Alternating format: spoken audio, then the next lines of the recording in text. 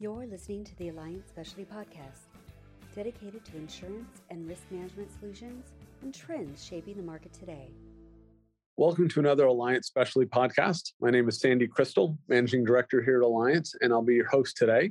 With me is Lou Timpanaro, who's with our aviation group, and our topic today is the aviation marketplace given the situation in Ukraine and Russia.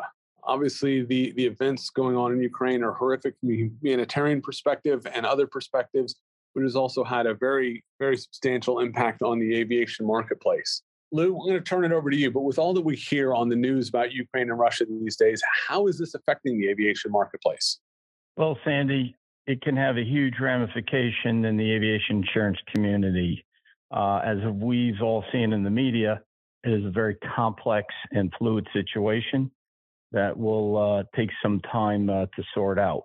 There's an evolving landscape going on right now, namely Russia won't return any aircraft to lessors. They are re-registering aircraft under the Russian flag, and there is the Russian decree out there, which is basically a law that prohibits Russian insurers to get into agreements with insurers, reinsurers, or brokers associated with unfriendly countries. So reading in the newspapers, you see numbers as high as 10 billion, if not more, in losses to the aviation market, over 500 planes that are effectively trapped in Russia. What do you see as the short and long-term ramifications that this will have on both the insurance marketplace and on our clients? There are a number of reports out there as to the magnitude of this situation. I've heard between 550 and 700 aircraft. I have also heard as many as 1,000 airplanes. It is estimated that the potential loss can be between $10 and $20 billion. So from a short-term perspective, I think the immediate issue is a cash call from capital providers. This isn't a liability concern that will be paid out over an annuity many years to come. It is something where capital providers have to pay for these assets immediately upon demand. As respects the long-term ramification, I think it will sustain the sustainability of the war risk market unless the government steps in. When we're talking about a worldwide premium base of $200 million or so in the war risk market versus a potential claim of 10 to 20 billion, it's definitely going to have an impact on the sustainability of that marketplace going forward. Lou, you talk about war risk policies. For our listeners, could you just give a sense of what we mean by that and how our typical aviation clients are buying insurance specifically for war as opposed to your more traditional risks? Sure. In the airline community, typically there are two types of insurance policies that airlines or lessors alike purchase in the aviation insurance marketplace. First and foremost is the basic whole liability insurance program, which covers your asset and your legal liability associated with the ownership, maintenance, and the use of the aircraft. Then you have the war risk physical damage coverage. That coverage is placed separately in the London marketplace, where it provides coverage specific to any war or warlike related activities associated with the operation of that airline or that lessor's portfolio. Thank you. And understanding what you said before about the ramifications on the war risk market, given the magnitude of losses we're talking here, do you see that spilling over into the more traditional aviation market as well, or will it be contained to a war risk problem? Well, Sandy, that is something that is developing right now on the horizon, where it appears to be a preponderance of what we hear in the news is it's war-related activities, right? Starting with Ukraine and then trickling into Russia with sanctions. The complexity of the situation is such that on the surface, it's very apparent that some, if not all of this is war related. And most domestic underwriters are taking the posture right now that it is war related, whether it be Ukraine or Russian aircraft. And that is because the preponderance of the issue stems from war. With regard to bringing in the domestic carriers, there has been some talk in the community where lessors will be putting claims for theft under their primary home liability insurance policy. So there's going to be kind of a two-pronged approach here. I think underwriters will try to pursue the theft claim, and then eventually underwriters will either have to defend that or accept it. And if they defend it, they likely will pass on to the war risk marketplace, where war risk underwriters will have to respond. And then if it gets to the war risk community, there is a strong possibility of the war risk underwriters trying to invoke the 50/50 clause. The 50/50 clause is an endorsement that goes on primary home liability insurance policies and the war risk hull policies to basically say that if a claim happens and we're not sure whether it's war or not, we split it 50/50. An example of that is the Malaysian aircraft that disappeared a number of years ago in the ocean and couldn't determine whether it was a terrorist act or not. The market in that situation split that claim 50/50. So there is some potential of that happening and falling back in the primary home liability carriers. So what do we see lessors doing in the marketplace now to protect their interests, as well as thinking about going forward?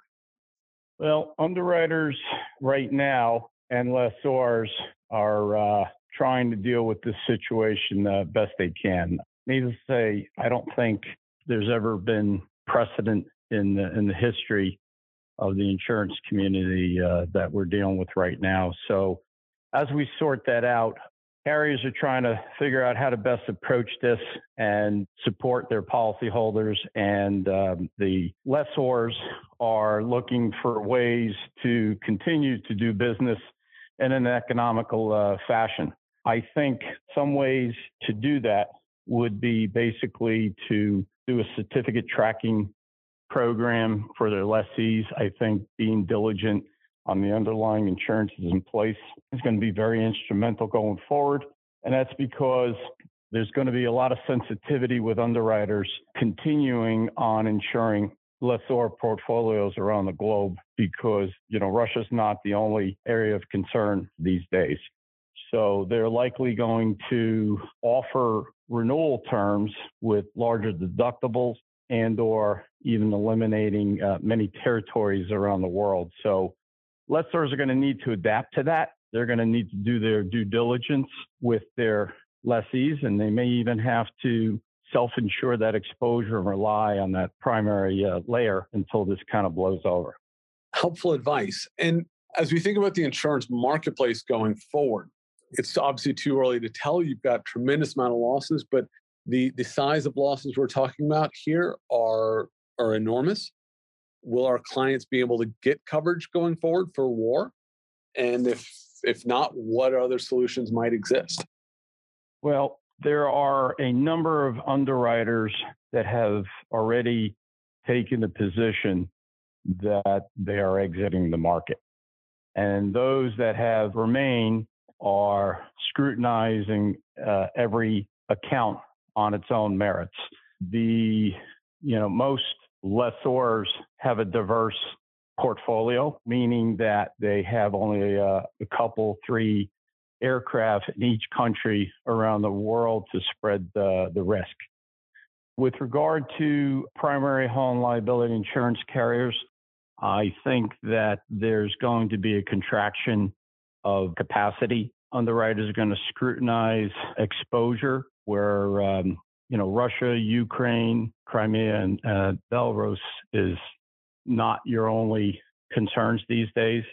And underwriters are going to kind of sift through each portfolio and, offer their terms going forward, which will include large deductibles of 25%.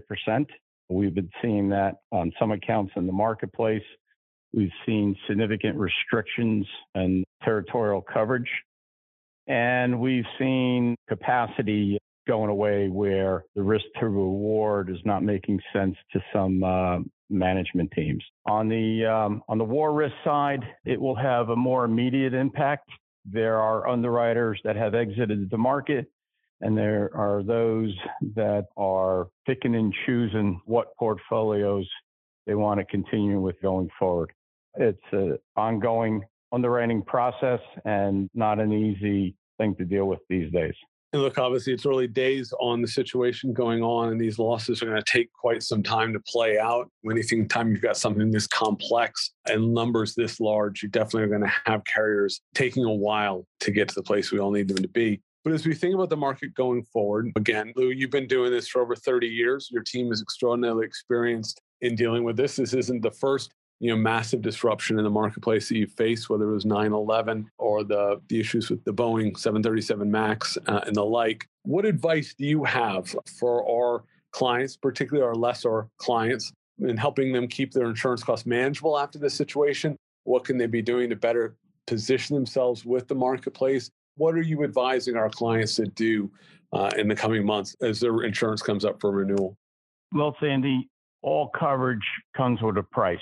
And our job is to educate our customer with all the facts.